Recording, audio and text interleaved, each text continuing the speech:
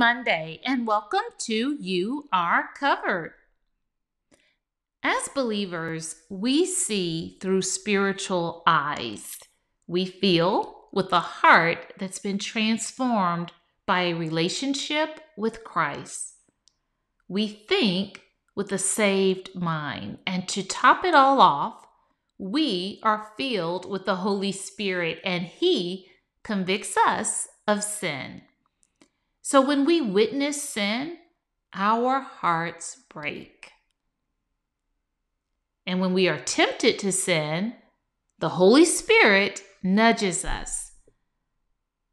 And when we sin, the Holy Spirit convicts us so that we know to turn from sin.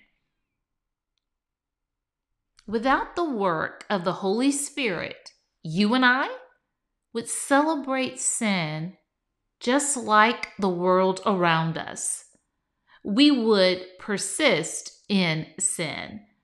We would look and act like the world around us.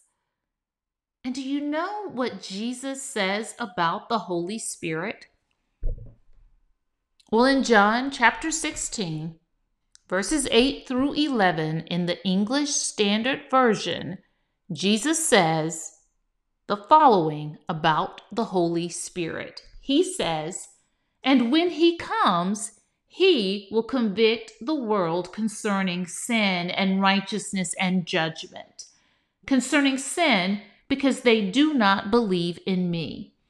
Concerning righteousness, because I go to the Father, and you will see me no longer. Concerning judgment, because the ruler of this world is judged." So the Holy Spirit convicts sinners of sin, righteousness, and judgment. So as you and I share Christ with the lost world, souls will be saved. And as we share Christ, well, things will start to change in the world around us. You and I are under the conviction of the Holy Spirit when we are sharing Christ. So this week, let's pray for God to show us where He would have us to share Christ. And let's pray for Him to give us the words to share. Until next time, you pray for you. And when you do, you are covered.